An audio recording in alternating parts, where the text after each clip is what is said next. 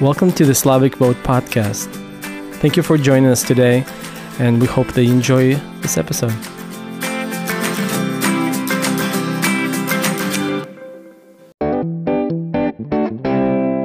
All right, Pastor Brett, thank you for coming. We're really excited to have you here. And, my pleasure. Thank you, Yaroslav. Thanks for coming.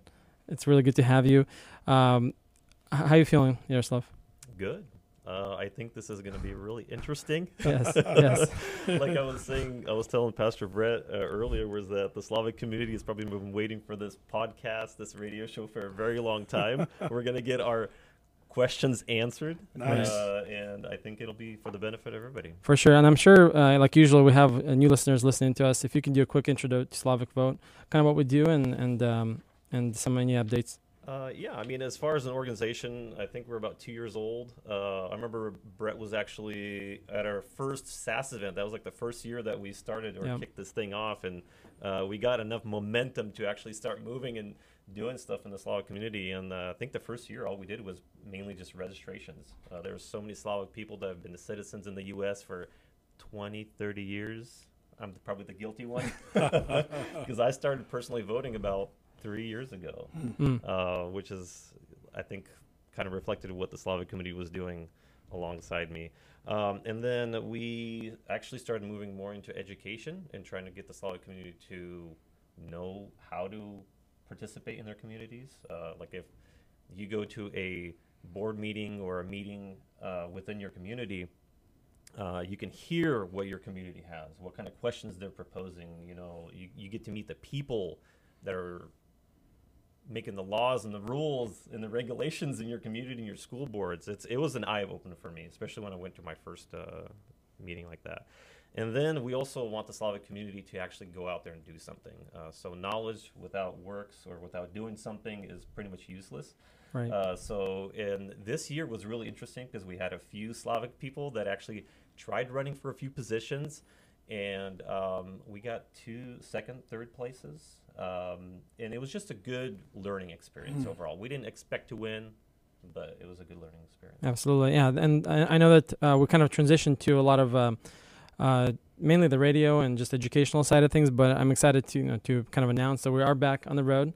We are going back to churches, and we have plans already to start that back up. In fact, we had our first main registration drive this weekend at the Slavic Festival. In fact, that was organized by the Slavic family and Slavic Community Center, and it was actually a good turnout. We had about 15-20 people registered to vote, and that's always exciting to see more and more people actually getting out there and registering. But what was your experience, Yar? Not as many people. We all know why. I'm not sure. Is it safe to say? You mean attended, right? Radio? You're talking about attendance to the entire event.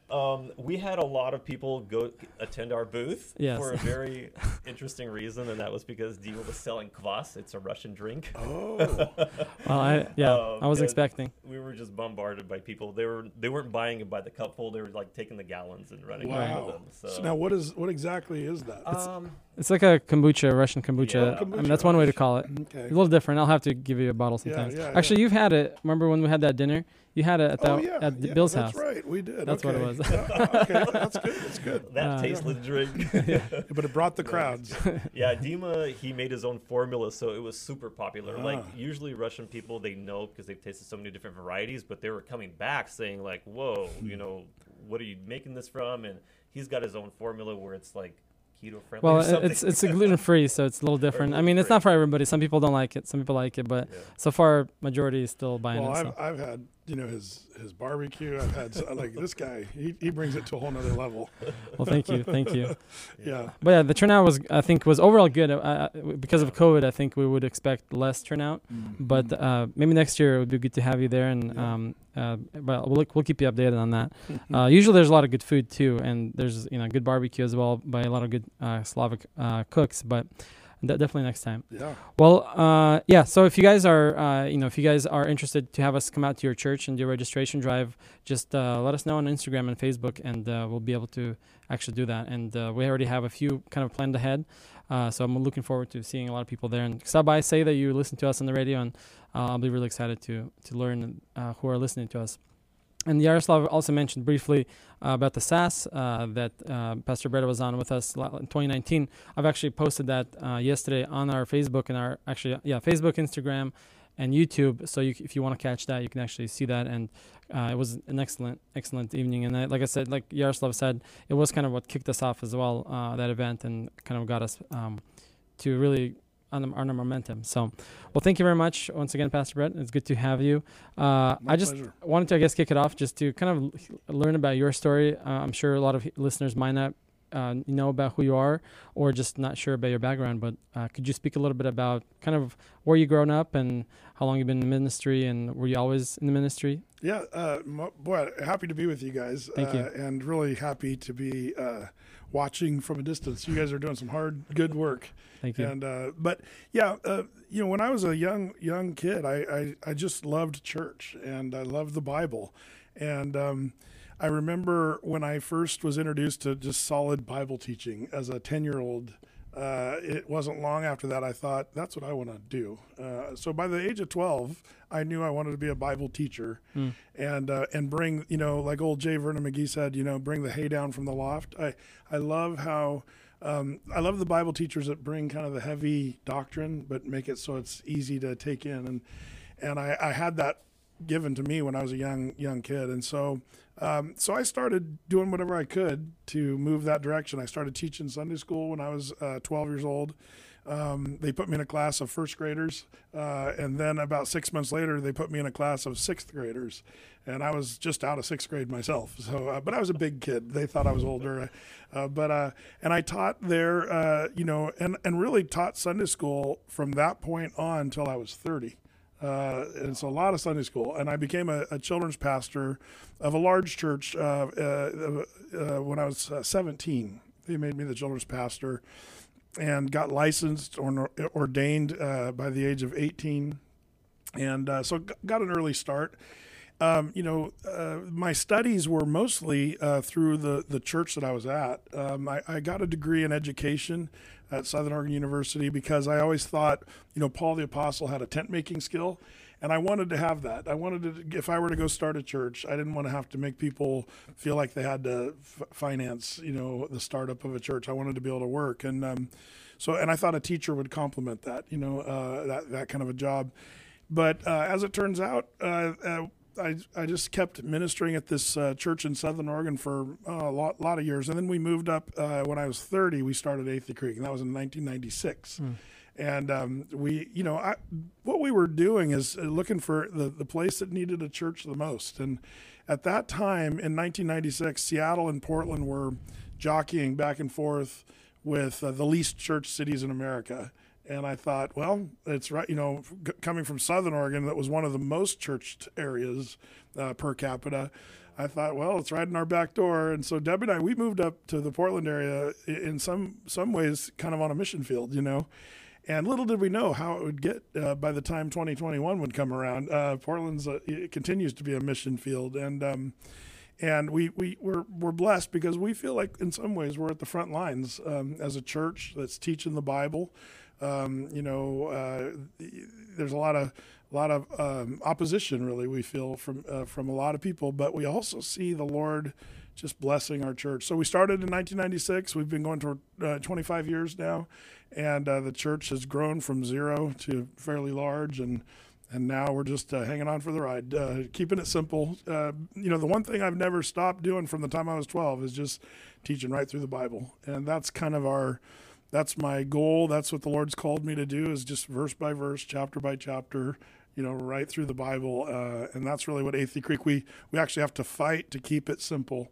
There's a lot of pressure to do a lot of different things, but we're seeing just really good fruit from just sticking to that narrative, just verse by verse, chapter. We're actually on our second round through the Bible in 25 years. The first time around was 13 years from, Wow. We started in the Gospel of John, and then we went all the way through from John to Revelation, and then started in Genesis, and then went all the way back through the Old, and that was a 13-year journey. This particular lap that we're on right now is about a 16-year journey through the Bible. and all our teachings, every teaching I've ever given is online, so people, we find a lot of people like to catch up, if they're just joining us in a book, they can go online and kind of catch up the books they've missed, or if they miss a Sunday, they can go and watch that on video or an audio. So that's kind of how that works. And what's the website? atheycreek.com. That's the name of our church, Athey Creek. It's Athey. People say Athey, like atheist. People say that. No, not atheist. Athey. There's actually a creek by our property called Athey Creek. Oh, interesting.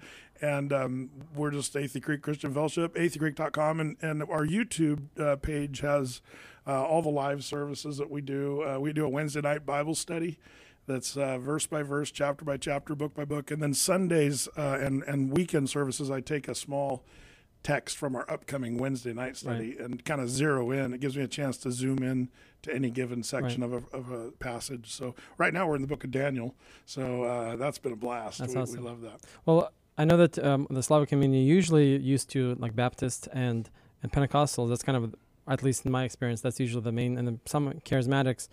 Your church is maybe a little different because it's a Calvary Chapel, and I don't know if a lot of Slavic people are familiar to that, because I don't think you call the church actual Calvary Chapel. But can you explain a little bit what is Calvary Chapel and maybe why you guys haven't officially become a Calvary Chapel? That's a great question. It's actually it's a distant relative in some ways. I kind of look at, so Chuck Smith was the guy that started Calvary Chapel back in the 60s, in Southern California, and the Jesus movement. It was one of the biggest revivals in our country's history, I think, really. And I'm sort of a grandchild of that. I never knew Chuck, and I don't really know a lot of Calvary Chapel pastors, but the pastor that I trained under was part of the Calvary Chapel movement in the early days, and so we're not a Calvary Chapel just because I don't really know the Calvary Chapel movement. I've never been connected to them. Mm-hmm. But what I really appreciate about the Calvary Chapel movement is, especially what Chuck Smith brought, was that was their call, verse by verse, chapter by chapter, book by book. That's what Chuck stuck to, and I think of all the things that Calvary Chapel brought, that's my favorite part, and we've adopted that same mentality. So it's a distant relative in some ways, and we've chosen to be a non-denominational church, but we have lots of friends that churches that are our friends, and we're linked through friendship and prayer and not really, I remember when the Calvary Chapels became, people were saying this is a denomination in and of itself, because it became a big organization. When Chuck passed and went to heaven, I think that movement kind of split into a couple different directions, and the Lord's just doing some different things there.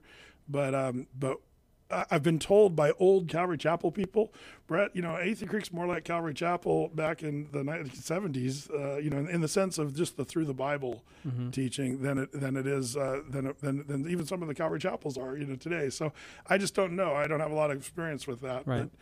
But that's what I so appreciate that Chuck Smith brought, was that through the Bible teaching. What's the closest would you call, if you had to put a label, Baptist, Pentecostal, what would be the closest to that? Baptist-costal. No, people ask, Brett, when do you guys do the charismatic, gifts? And I always say we're charismatics with safety belts. The safety belt is the word. And when we say, I've noticed, by the way, in the Slavic community, the word Pentecostal or charismatic, they mean different things than in the American church. And but for us, we always say, let's do what the Bible tells us to do. If it's not in the Word, we're not going to see it at Athey Creek. Yeah. And some of my Pentecostal brothers, in the American sense of that word, charismatic Pentecostals, when there's behaviors that I can't defend in the Bible, we won't do those things. There's plenty of work to do that the Bible clearly tells us to do, and so we're not cessationists. We don't believe that the Holy Spirit is done and no longer working in the church. I don't believe that, but I also believe there's strict parameters that, we're told how to behave in the church in the area of, word of prophecy, word of tongues, the manifestations of 1 Corinthians chapter 12. They're very clearly defined in the word of how they're to be, enacted. So we stick with scripture on that as much as any church that I know. I mean, I'm trying my hardest to say, let's go with the Bible.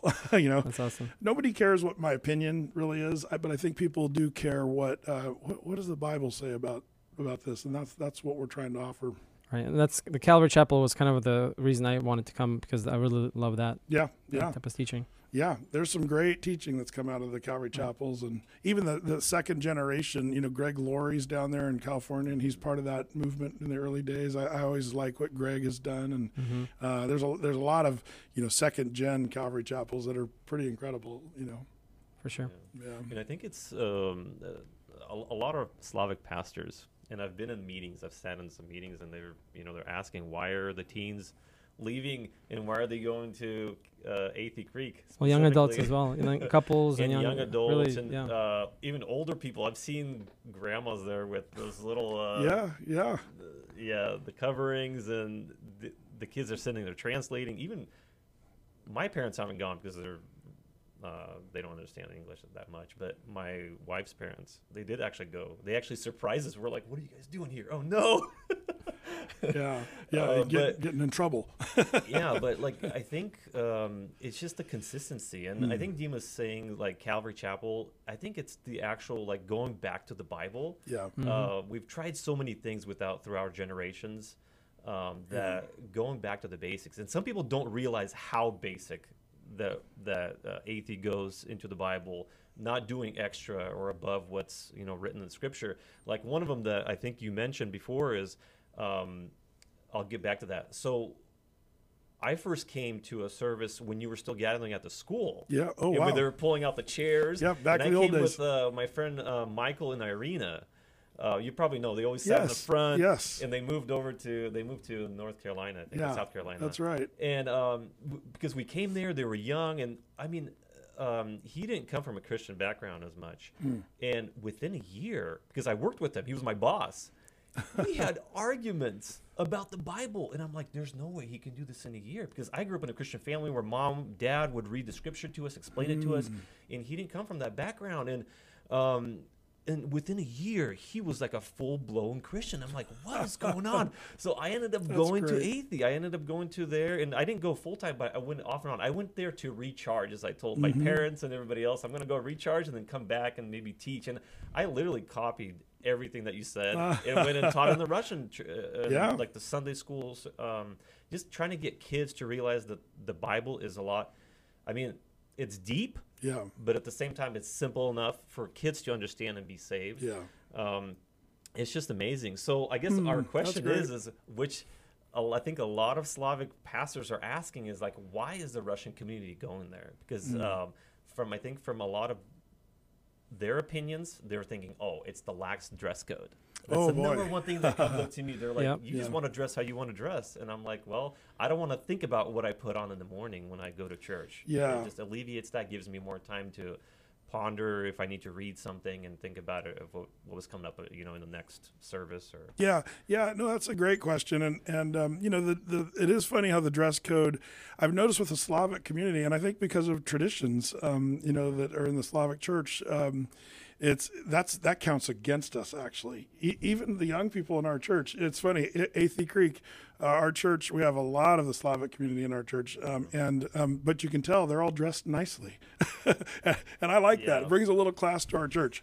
But I also think it takes the pressure off. We have to be careful. The Bible talks about how man looks at the outward appearance and God looks at the heart of man. And I think a lot of us, we can spend a lot of time preparing our heart, or our outer exterior, how we look and how we present ourselves and our families. But we have to remember who we're presenting to. We're presenting to the Lord. When Jesus was there talking to the woman at the well, it's interesting that, she asked him the Bible question. Once she knew he was more than a prophet somehow, she said, which mountain do we worship, Gerizim or Mount Zion? And Jesus didn't answer that question because that wasn't the right question. He said, there's a time where, the Father seeks those who will worship him in spirit and in truth.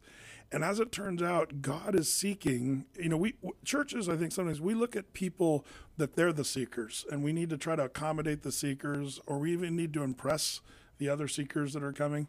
But as it turns out, God is seeking those who are willing to worship in spirit and in truth. And that's something that has really stuck with me is the ultimate seeker is God. God just is looking for people who worship in spirit and in truth. And the truth part, I think, is the word. And so, there's a lot, I think part of when I show up in shorts, there's a lot of people that struggle with that. And if they only knew it, I've worn shorts since I was a kid, and I don't know that I could I'm really glad they don't make me put on a suit every Sunday. It's just because, who I am, but it's being kind of real of who I really am.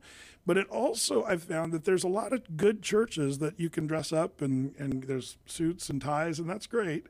But I think there needs to be an option for people who don't have the suit and the tie, or maybe couldn't afford it, or if a person who's unsaved and they're just coming off the street, I don't want to make it a suit and tie issue where they may never hear the gospel if they see everybody walking in, with a suit. And we see lots of people saved. Last Sunday we had over 50 people. Last weekend, I should say, over 50 people accept Christ and get saved. We did 40 plus baptisms in the river.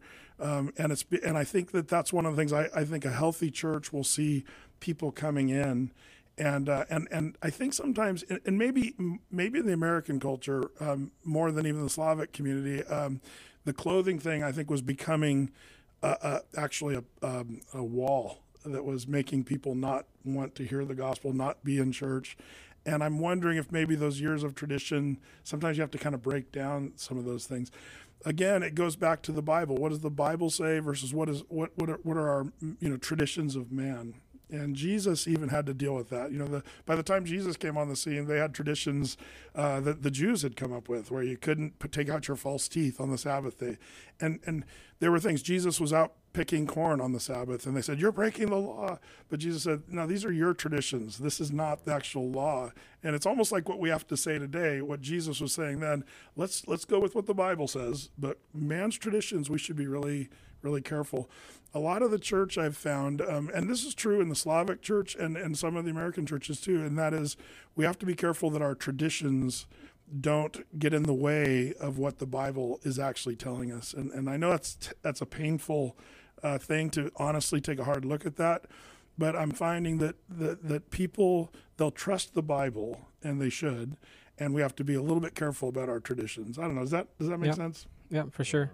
Well, I know personally for me, I enjoy the Bible, and you go really deep into it. And at the same time, something that I noticed myself, the more I get into the Bible, the more I start paying attention to what's happening in our country, and it's just it feels naturally is what happens. And I appreciate that you are also very open about topics that are political topics and things that abortion and things that we care as well. And I guess if you can talk a little bit about that, a lot of churches in the Slavic community avoid that completely. Some slightly, and some just don't even talk about it. Yeah. Again, not to be too sounding like a broken record, but I think that if the Bible's going to talk about it, I'm going to talk about it. And I feel like there's a lot of pressure, and I honestly don't feel this pressure as much, but I'm told that people say, "Brett, why are you willing to talk about all these things?" I think that I've just got this kind of reckless, I'm going to say whatever the Bible is telling me to say. Like I'll say it, and even if they take me off to prison, I think that's kind of my attitude. And so when it comes to things like abortion, the Bible is really clear that life begins at conception. The Lord is forming a little person in the mother's womb. And to me, there's just no question that the so-called medical science, they're not being honest. And as technology has gotten better and better, and we see these 3D images of the unborn child, there's no question. It's just one of the most sinful things I think that we've seen maybe since slavery in America. I really do believe that, and because it's not that I'm politically active, I'm just biblically sensitive to what the Bible teaches, so as the Bible brings these issues up, and if the Bible identifies it as sin, I'm gonna boldly call it what the Bible calls it. It's not my opinion that anybody's interested in. It's what does the Bible really say? And anybody who's honest with what the scriptures say, they're going to have to come to that conclusion. It is something, isn't it? Isn't it something that it's the Christian church that largely leads the argument against abortion, and it's the world that is pushing this as they call it, pro-choice. But I think that we have it's so funny. We have a biblical position, but it's become such a political, heated topic. And, there's a lot of other issues that kind of fall in that category where people are celebrating things that the Bible calls sin, and the world is celebrating that. And so when I talk about, here's what the Bible says, people are a little shocked. But I'm shocked that they're shocked. You know what I mean? I'm surprised. Right. Come on, really? The Bible said this for a couple thousand years. Right. I think there's no topic that really scares me, honestly. Right. And maybe that's just because I'm a little dumb, or maybe it's just because I'm just gonna keep teaching what the Bible says. Well, yeah. Well, we've had for about 5-6 programs we've had a kind of a conversation about church and politics. Yeah. And do you think that our Slavic churches, that a majority don't really talk about politics? A lot of times it gets kind of a lot of times the topics are irrelevant. What is actually happening in the world? Mm. Do you think the churches in the Slavic community should get a little bit more into those conversations? What do you suggest? Well, that's a great question, and my answer is probably a little bit of a roundabout. If you're to nail me down, let me put it this way: should the church talk about politics? My answer is no. Seriously, I'm into politics. I can hang with the best of them about know what's going on in the world geopolitically and also nationally, but I don't talk about politics. Right. And you say, well, Brett, you do talk about politics. Here's the struggle. I don't go out thinking I'm going to be a pastor that talks about politics. I go out saying I'm going to be a pastor that talks about the Bible. And so when the Bible deals with issues that are political, I'm going to talk about them. I was accused of in the 2016 election. I was accused of being too political and naming who we were. One lady went on all over the social media saying Pastor Brett told us who to vote for, and I can say I never told anybody who to vote for because I don't do that. But what I did do is say we have some candidates. But here's what the Bible says about these issues, and I talked about the issues, and so I said, the number one issue for me is abortion. This maybe a number two issue, along with a few others. You could debate is supporting Israel.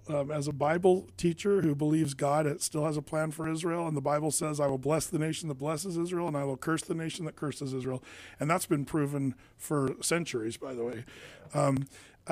So when I say, if you want to know what the Bible says, we're supposed to support Israel. We're supposed to realize that the life is from conception, and so people automatically, well, then Brett's telling us who to vote for. Do you see what I'm saying? Right. I didn't say who to vote for. I'm just saying this is what the Bible says. So I'm not looking to be political, but when the Bible touches political issues, I'm gonna speak on those things, and it gets down to a question. People get all up in a tizzy, especially here in Portland.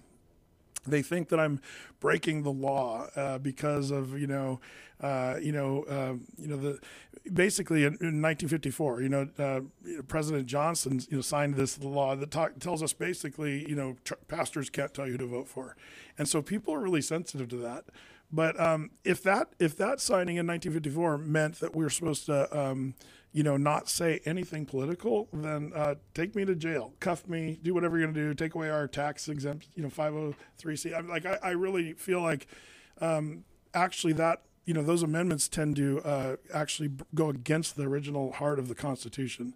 We have the right to gather as churches and speak what God has put on our heart and in His Word. And so I'm going to stand on that, that we can keep speaking what the Bible says. I really don't care what people are trying to tell us that one way or the other. So I have a kind of question that's in line with what we're just talking about. So from what you're saying is that going through Scripture is involuntarily causing us to speak about these issues anyway. So it's not like we're choosing to speak. It'd be really odd if the church was doing like sermonette style approach, mm-hmm. where they were doing topical and they would like take a month and just talk about abortion. That would be very Yes, I agree. But with what we're seeing as far as like within the Slavic community, either churches don't talk about politics at all because there's this just either fear or I don't know, maybe they just don't look into politics, but everybody watches the news. Everybody knows what's going on. Sure. I think at this point it's really impossible not to talk about it because it's invaded our everywhere. Slavic community. Like about 2 years ago, the whole reason that the Slavic community even allowed us to go into churches, it was all blocked off, was because of the sexual education, and mandatory vaccines. Because we used to be able to, health class, we're going to exempt that. You know, it's just one class. Right. Now it's like integrated into math, science, and everywhere. It's everywhere. You can't just pull your kids from, we can pull our kids from school. So it's kind of involuntarily causing pastors to make decisions. And this is kind of my question is there's the extremes of pastors not talking or being completely in denial of what's going on. Yeah. Because they're hearing what's going on in Canada. You know, pastors are being jailed for talking about same-sex marriages and all kinds of stuff. Yeah. And then there's other kind of extremes where maybe, I guess it's a question for you is, people asked me, so how come AT didn't go down to downtown Portland when those groups come over there and then Antifa starts attacking them and all this fun stuff? I'm like, do you know what AT did, for example, in causing, like, for example, having the governor say that the mandates are not law? Yeah. Because that came from you mentioned there was a lady that went to AT or goes to AT that actually pushed that from like a legal side, which is a lot more than just having a one-day service and ending up on the news. Yeah, it's interesting. You know, I'm not looking to be a rebel or trying to show our show of rebellion against the governor or any of that. Again, my goal is to teach the Bible without hinder. I've got the constitutional right to gather and teach the Bible.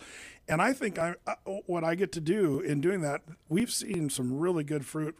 I've seen people that were once, having very worldly worldview, philosophy on life, who've come around and accepted Christ, and the Bible changes, them.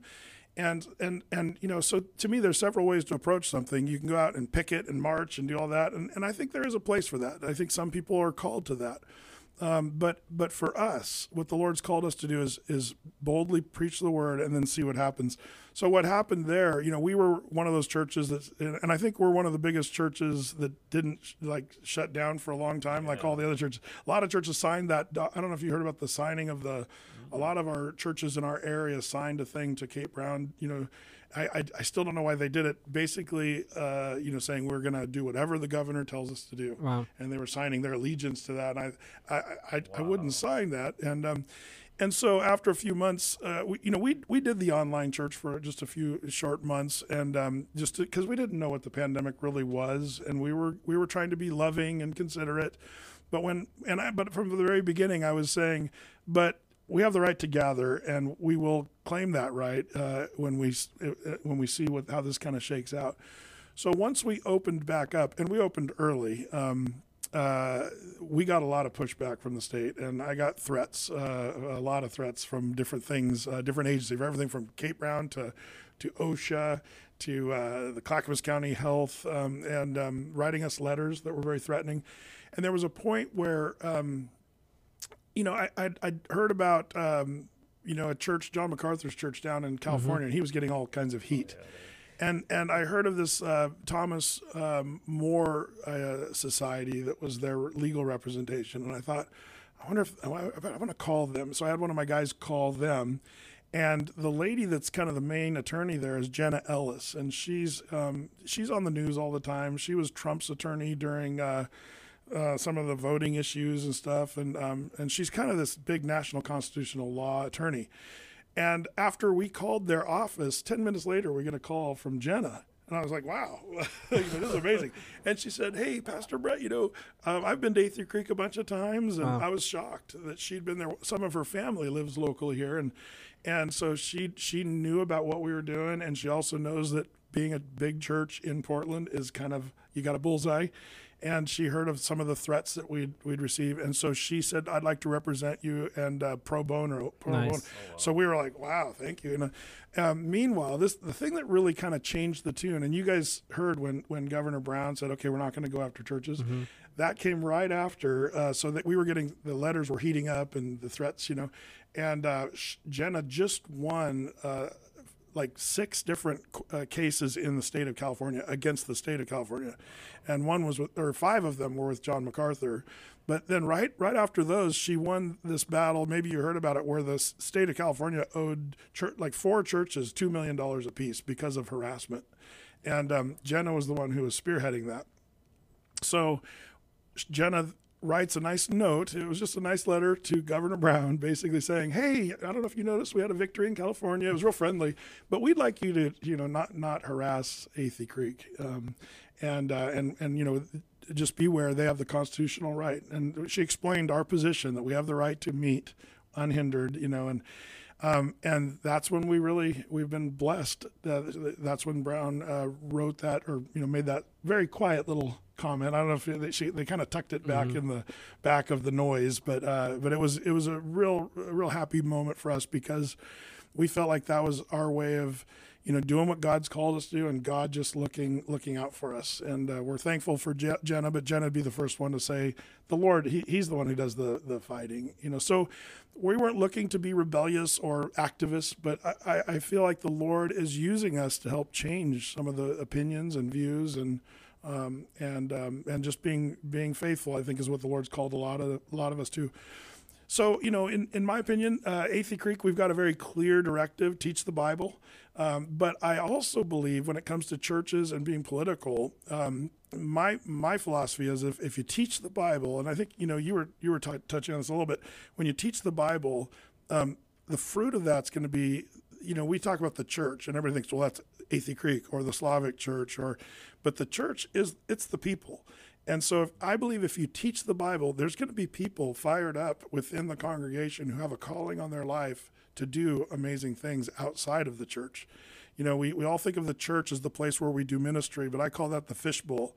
Jesus said, I'll make you fishers of men. We're not supposed to fish in the fishbowl. We're supposed to go out and do the work. And so we have a bunch of great folks from our church. Even though we keep it simple and fight for simplicity and teach through the Bible, we have people like yourselves. We've got David Medina, who's part of that Oregonians for USA, and he's I know he's got some new endeavors that he's working on. Yeah. But we've got there's a lady who's got this amazing podcast, and she's got hundreds of thousands of people listening. Like, the Lord is using, and then we're also seeing a lot of moms running for school boards, like what you guys said in the Slavic community. I think that's ground zero, honestly, of the battle, is some of these local elections. And I'm just so blessed. We have one lady in Canby who's just taken all kinds of heat for being a Christian, but she is amazing. And Canby's funny because it's a small little farming kind of community, country town, but it's a little bit of an epicenter of some troubles, and I'm just thankful for parents that are kind of stepping up to the plate right now. And I see that as a fruit. The Word of God, faith comes by hearing, and hearing by the Word of God. And we're seeing some of our people that are stepping out in faith to run for these local school boards, and we've seen several wins. But once they win, it's a battle. Like you're asking for trouble, and you have to be kind of up for the fight. And to be a Bible-believing Christian in today's school board, there's a lot of people who don't really want that. But that's what we're seeing. That's how that's how for us. And I wouldn't even say every church has to do it like we're doing it, but that's how it's working for us. How many folks in your church would you say that are elected officials or ran for school board last election? My wife is the one who, she's really into this more than I am, and she helps support. She's even got groups and organizations she's working on to help support teachers and school board members. But I know personally 4 of them, and a couple who won, which was really great.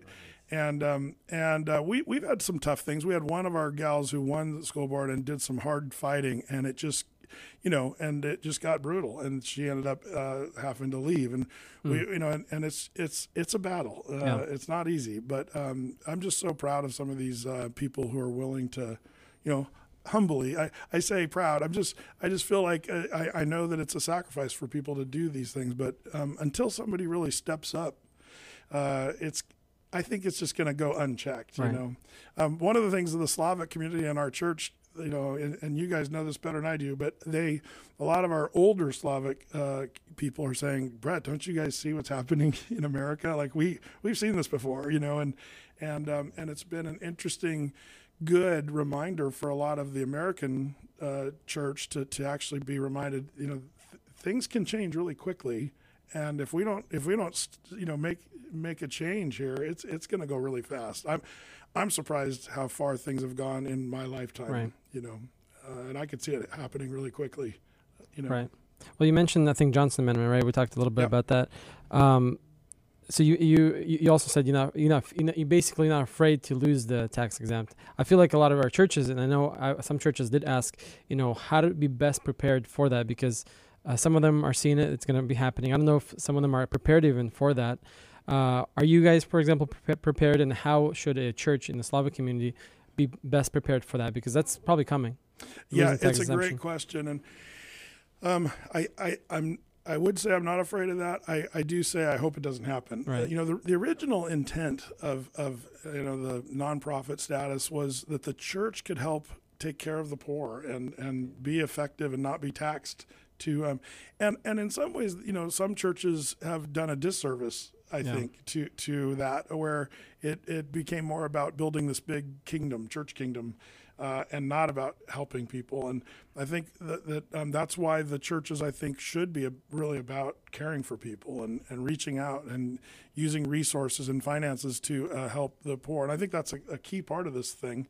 But if they try to take that away, I think it's going to be hard. It'll make some churches close their doors, and so I don't want that to happen. I'm not looking for that to happen. It'd be a real sad thing to me. But if it does happen, I think the church will adjust. The one thing I've seen as somewhat of a student of church history is whenever the church has been hit or persecuted, the church flourishes. And it gets stronger. The persecuted church is some of the strongest church around the world. I don't know if you guys have heard about in Afghanistan. Once we pulled out in that disastrous pulling out of Afghanistan, the church there, and I hear this from people that are on the ground in Afghanistan, and even there still, the church is growing in the midst of this Taliban return to Kabul. And it's funny, you think, oh, these Christians must be running to the hills, but it's actually kind of the opposite. And I do wonder, if maybe, and I would never pray for that, persecution come, but if it does, and if they make it harder on the church, I believe that the church will rise up and it'll separate sort of the I don't know how to say this nicely, but the people that are real people of faith, I think they're going to grow and get stronger, and then the people that are there just for more of the social aspect, it'll probably separate them out too. So I hope that doesn't happen, but if it does, we are ready, and we're just going to have to rethink church, and what does that look like?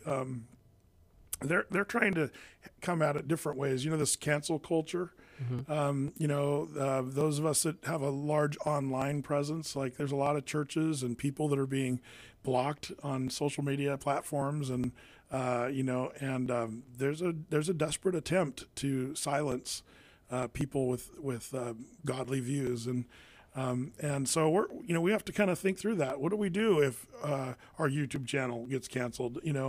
And do we have a plan for that? And Athey Creek's actively pursuing it, making sure that we do our best to try to keep the word out there, and even if they do try to cancel us, so that's God forbid.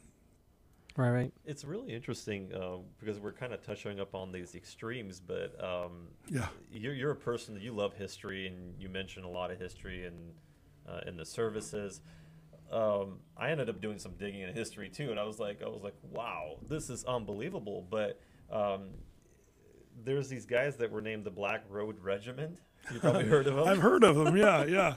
So the whole Declaration of Independence was actually sermons. It was a combination of sermons that were preached on the pulpit against what the oppression that was pushed over from the European side, from the British side, and the fact that they were mandating, the religion, because it was a religion, state-run religion. And everything comes into play, starting from the whole separation of church and state was exactly from that, because they're saying, hey, the state can't mandate religion because some little bigger group was taking over another smaller group. So, I mean, I'm just trying to figure out, because some people say we have to be extreme in a way and very upfront as churches. Where do you see the balance? Because you're talking about the Johnson Amendment. Mm-hmm. We're talking about, tax exemptions going away. Is that going to put the church in the area where they're going to be like, okay, hey, if I don't have to do this, I'm just going to say everything I need to say, and they'll actually start speaking out more? Yeah, I think so. It is interesting that, the signers of our declaration, they all put their lives and families at risk. And that was a radical deal, it is a question historically. And I know a lot of pastors, we wonder about this. It's a funny thing because on one hand, I'm really thankful those guys were willing to do that. On another, what do you do when it says that we're to obey the rulers and governors and pray for the authorities? And, when Paul said that in 1 Timothy, he's talking about Caesar Nero, which he was a crazy wacko leader. And so it does give you pause. And so there is a place where we're supposed to obey the powers that be. I believe that. But for me, the radical part comes when you when they ask you to do something that is contrary to what God asks us to do in the Word, and that's where I think we're touching difficult territory here in 2020 and 2021, and churches are starting to be forced to face those questions. When do you say we're going to? Remember, Daniel, the decree was signed, no more prayer to any other god than Darius, and Daniel just prayed like he did always before. He wasn't making a show of his demonstration. It says he prayed kneeling toward Jerusalem with his windows open as he did before. And I think that's what we as Christians need to do. It's not a radical show. It's let's be faithful to what God's called us to be and do. And I think the Lord will show us how to navigate through those times when they come, and He'll protect His church. I do believe that. I forget what your original question was, but so I mean, what I'm kind of seeing is that the fact that I think pastors are left with a question like, do I just stay on the sidelines right now, or do we actually go in and the fine balance? What's that fine balance? Because there's this balance that everybody's trying to kind of teeter on right now, and I think for the Slavic community with the whole persecution thing, they're like, at one point, people are so fed up, they're just like, bring it on. Yeah, we've been through this in former Soviet Union where they said you can't bring kids to church with you, only adults can go, or if that. A lot of churches just were doing home groups. Yeah. I talked to a couple in our church several years back, but their grandfather went to prison in the former Soviet Union for singing the wrong hymn in church and was there for like 10 years. And I thought, wow, but you can almost see that kind of attitude against God's people. I'm not sure I can answer that question. I just can say, here's what I know I'm called to right now.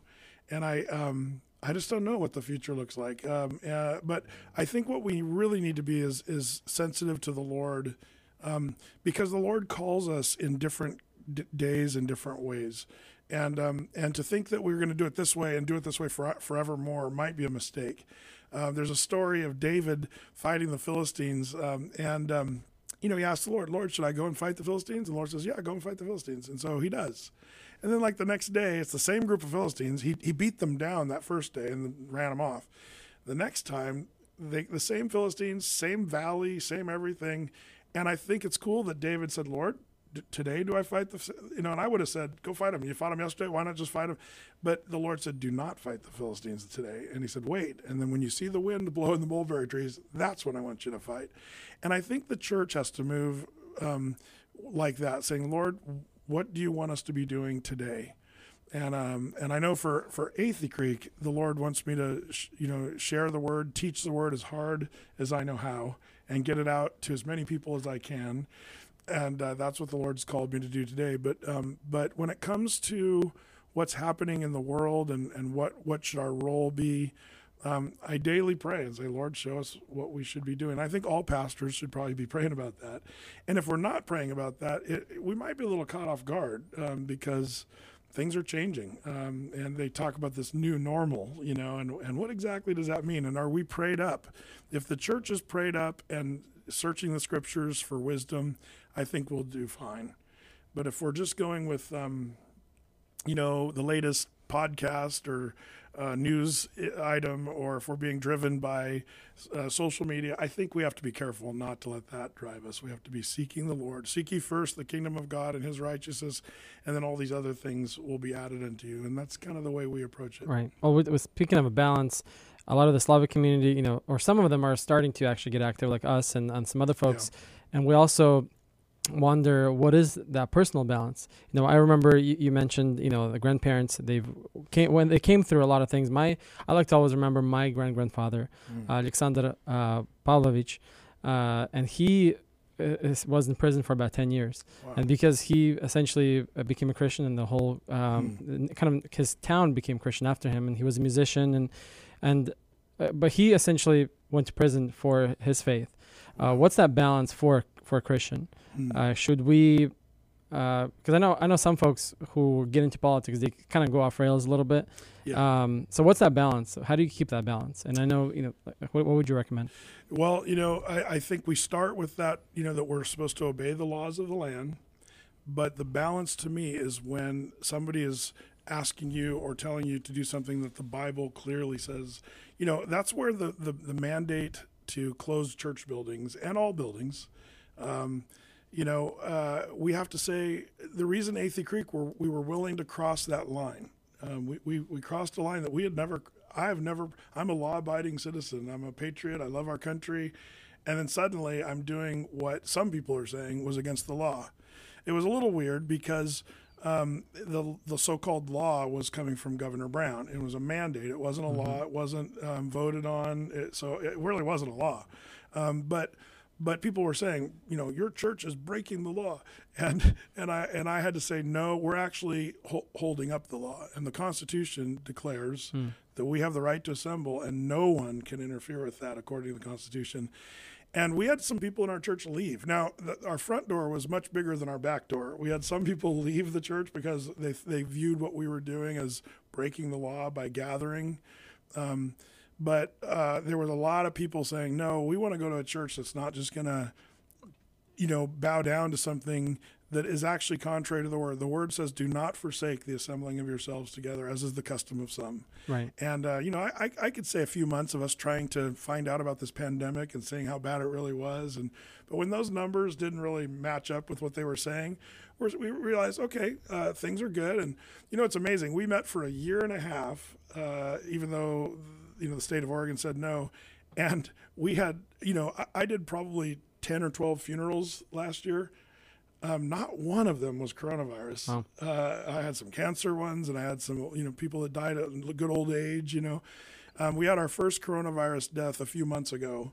And you'd think in a church of, 5,000, 6,000 people, you'd think that we'd have at least one coronavirus, or 10, or if it's a real pandemic. And so the numbers weren't really shaking. And here we were meeting the whole time, and it was just kind of showing that I'm not sure we're getting the real true narrative here. So it was the world telling the church to close their doors.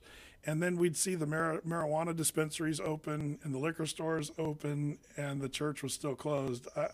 That's where I felt like, so you're asking where that line is? To me, that was the line that we had to say, it's time to do what the Bible says over what man says. Remember when they told Peter and John and the guys, stop saying the name of Jesus around town? And there in Acts chapter 5, Peter said, we ought to obey God rather than men. And that's the line, is when you're choosing, am I going to obey God or am I going to obey man?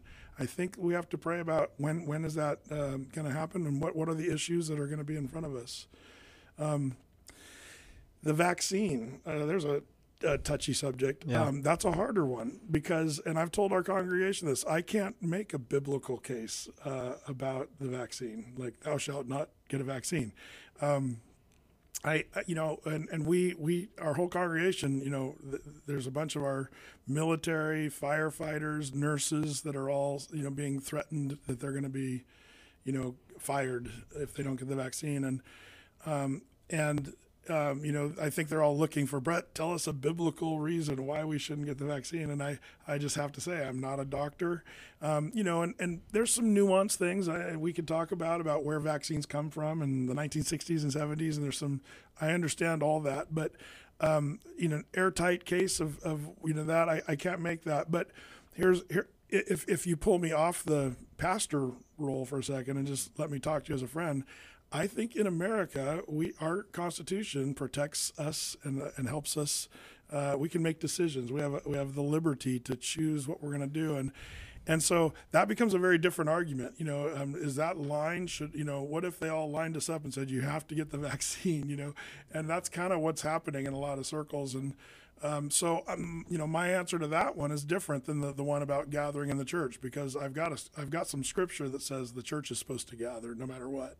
But I don't have that as far as the vaccine. So I've been encouraging our people, man, pray about it, seek the Lord, and do what the Lord has called you to do or not to do.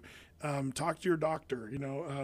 It's such a funny thing because I can make a really good case that why would we trust all this misinformation? We've been given information that is on all ends of the spectrum as far as health and vaccines and masks. But for me, that's one where you ask where that line is. I draw a line even with vaccine as far as I can't make a biblical case for that. Does that make sense? Yeah. And it's a tough one because I know a lot of people who are saying, man, this is Right. not right. Well, we don't have a lot of time left. I just really quick, I know we have a cool question from Instagram, and Sure. if you can just briefly, Sue asks, is Athey Creek considering opening up a Christian school with everything that's going on? And you're a teacher yourself, so you know exactly, probably what she's dealing with, and she's a teacher as well. Yeah. And should churches get into that more? And maybe maybe we can have a second program next time, Sure. and we can get more in depth of this question.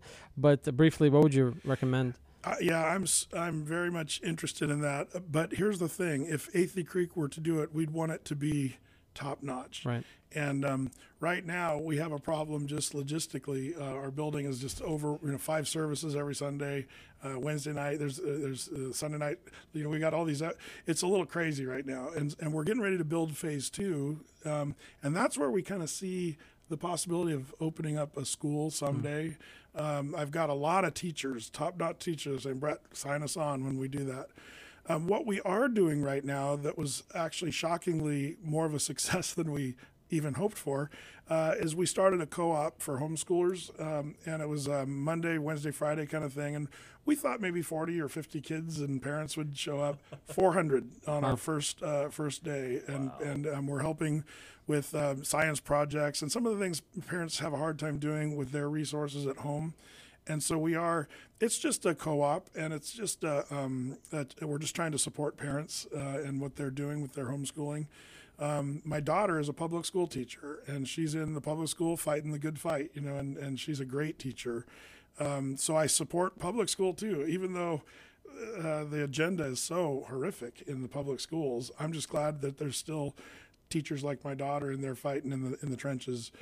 Someday I could see a school, but that's for Athey Creek. That's probably down the road quite a ways. Right. Yeah. And just before we close, I do want to just if anybody just tuned in and wondering, who we are, we're here with Slavic Vote. Slavic Vote Live is the organization. Pastor Brett is one of our special guests, and we're really excited to have him. I just wanted to kind of give Yaroslav, I think we're just going to keep going until Timur turns us off. But if there's one more question that you want to ask, and what would it be? So we had the opportunity to meet a very young lady that actually was at a booth with us. Madeline. Madeline. She's actually an Atheist Creek goer, as we found out. And I was like, yeah, she recently started going. There's a lot of organizations that are popping up. There's even a really interesting event that happened. There was in Vancouver, because I'm from Vancouver area. They actually asked a Slavic pastor to go to talk to American pastors. Yeah. Maybe just to try to get them kind of activated, or, not just politically, but just talking about the specific topics. And I know that there's organizations like Turning Point USA, and now they made a Turning Point Faith option. And I mean, I can read their motto that I pulled from their website. It says, thousands of American churches with millions of members are aligned with TPUSA mission to restore traditional American values. At present, however, they lack civic engagement and opportunity to make positive political and cultural change in our nation. Turning Point Faith is on a mission to activate the faith community to be civically engaged like never before by empowering pastors and equipping their congregations to take action.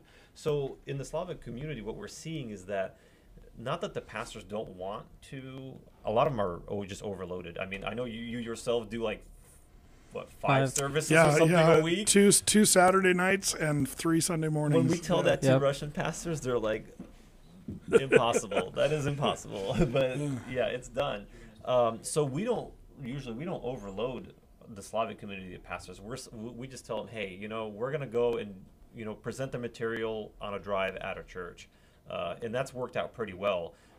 What's the stance with Athey Creek as far as Turning Point Faith, for example, where they want to go and election season, we want to make sure everybody's registered. They're not what's the consensus? Yeah. Well, and this is something that I've adopted early, and it comes through prayer, and I haven't taken this lightly. And I'm just going to say it, I'm often misinterpreted on this one.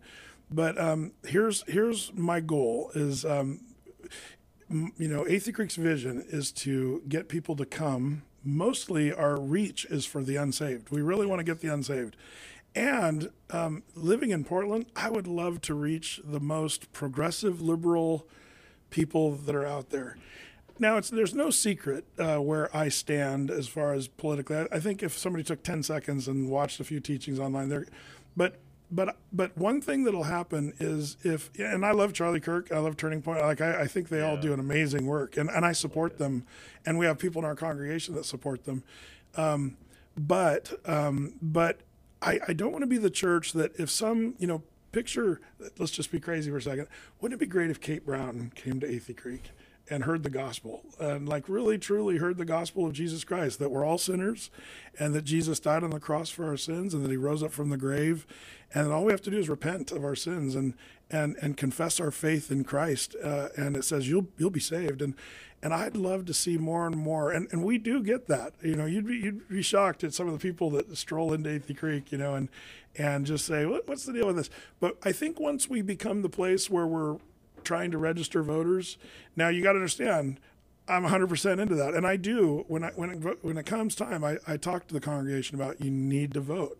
This is something that we have the privilege of doing. I'll say that, but at the same time, I'm careful to keep it sort of if I'm going to offend you or if I'm going to make you not come to my church, I don't want it to be because of a political position that we've taken. I want it to be because of the gospel that I'm presenting. If I'm offending you, hopefully I'm offending you with the gospel. Does that make sense? Yeah, and I think there's enough gospel to offend by. Yeah, I mean people, but here's the thing. I have to be really clear on this because I can't be I can't be more supportive for what Turning Point's doing, and there's a lot of organizations that just in my heart I'd love to have them come to Athey Creek, but knowing what God has called us to do, and some people say, well, brother, that's a cop out. You're just trying to hide. I'd say listen to my teachings and ask if I'm hiding. Yeah, and I just want to kind of close with a very interesting situation, or kind of like a testimony, I guess. Bill Krasnogorov. Oh, I love Bill. Bill's a great guy. So we were working with a homeless couple once, and kind of go back to the whole clothes thing. People are like, how are you to bring a homeless person into church? Well, we brought this couple into Athey when we were still gathering at the Wilsonville location. Yep. Sat him right in the front. One service was enough to completely change the thought process. It was a couple, so husband and wife, and between driving from Vancouver, where they were staying at with us, in Wilsonville, the young lady, she was writing something in the back, and she wrote 2 poems. So it was twice that we took him there. So the first service, and it was enough to touch that person to wake up and be like, what am I doing with my life? Not so much the husband, but on her side. And I'll bring you those letters. Wow, I actually found them that recently. Wow. But what she wrote in there was just amazing. It's a poem form. And I was like, I got to put these in a That's glass. Something. Yeah. I would like to say that to me, what you guys are doing is kind of what I don't differentiate as much that Slavic vote, for example. To me, you guys are the church. It's I think we tend to make too much, maybe, and I know there's probably some Slavic churches that would say, Brett, don't say that. But I think the Slavic church is Athey Creek, and the Athey Creek is the Slavic church. We're the Church of Jesus Christ. We're called the Bride of Christ, and I think sometimes we make too much of the actual geographical locations and demographics of our people, but people that are in the fundamental gospel, the fundamentals of our Christian faith, we're all part of the same church, and the church is busy. And you guys are one of those groups that are busy doing something that really matters, and that's what I love to see. And I hope that the Slavic Church, can be a place where, and Athey Creek can be a place where people come to get recharged, like you said, and get kind of pumped and encouraged in the Word, and then go out into all the world, like Jesus gave us the Great Commission, and preach the gospel and make disciples. And I think that's what you guys are doing. I think a good disciple, by the way, is a good voter. Like you're contributing to what Christians need to be doing, and I think we want to make it. It's got to be the church doing that, like the church Athey Creek. But I think it's the capital C church that really matters. So keep up the good work. I gotta really commend you guys for what you're doing. Thank you. Well, our goal, we do go to churches, and it's a little different, I think, in Slavic churches, because a lot of them don't vote and not even registered. So we kind of have to kind of nail that. And you'll be surprised, a lot of pastors thought their congregation was all registered, and we've still received a lot of people registering. And it really comes down to actually coming to them and them actually registering when you're actually there, kind of handing it to them. So so if that's something that something to think about. But the math, just seeing how many great Slavic people in our church, the math says, man, if we get, those are some really good voters that we need to I think the Slavic community can make a huge difference in the direction of even the state of Oregon, which is in desperate need of resuscitation. Oregon has become the joke of the nation. I mean, comedians joke about Oregon. Yeah. And I think that I think we're at a unique place where if there was ever a time to sort of take back Oregon, now is the time, because people are pretty fed up, and I think there's a lot of people coming out of the woodwork, Americans, and hopefully more and more, so the Slavic community can come and just say, hey, let's make a difference here. Right. Well, I hate to cut it short. People are asking questions still, and I hope we can have this conversation again. And it'd be my pleasure. So perhaps this will be just part 1 of maybe 2 or 3 episodes. So we would love to have you back. Thanks for having me. Thank you. Really an honor to be with you guys. Thank you. It's really good to have you. Well, everybody, thank you so much for being here, for listening to us. And again, this is Slavic Vote Live. Yaroslav, thank you for joining us today. I really appreciate it. And Pastor Brett, my name is Dimitri, and Timur, thank you. Slavic family, thank you for this opportunity. And if you want to see this episode or the next episode, subscribe to our Facebook and subscribe to our YouTube. Make sure you be able to get the next episode to your newsfeed. So anyway, thank you. God bless. Bye. This podcast couldn't have been possible without our incredible producer, Vitaly Zaitsev. And of course, we'd like to say a special thank you to our supporters, sponsors, and contributors. Special recognition to some of our sponsors like Red Hill Construction, Pilmeni, Martinov Realty, and American's Best Realty, among others. If you'd like to learn how to partner with Slavic Vote, you can find more information on our website, slavicvote.org. Thank you for listening, and join us next time.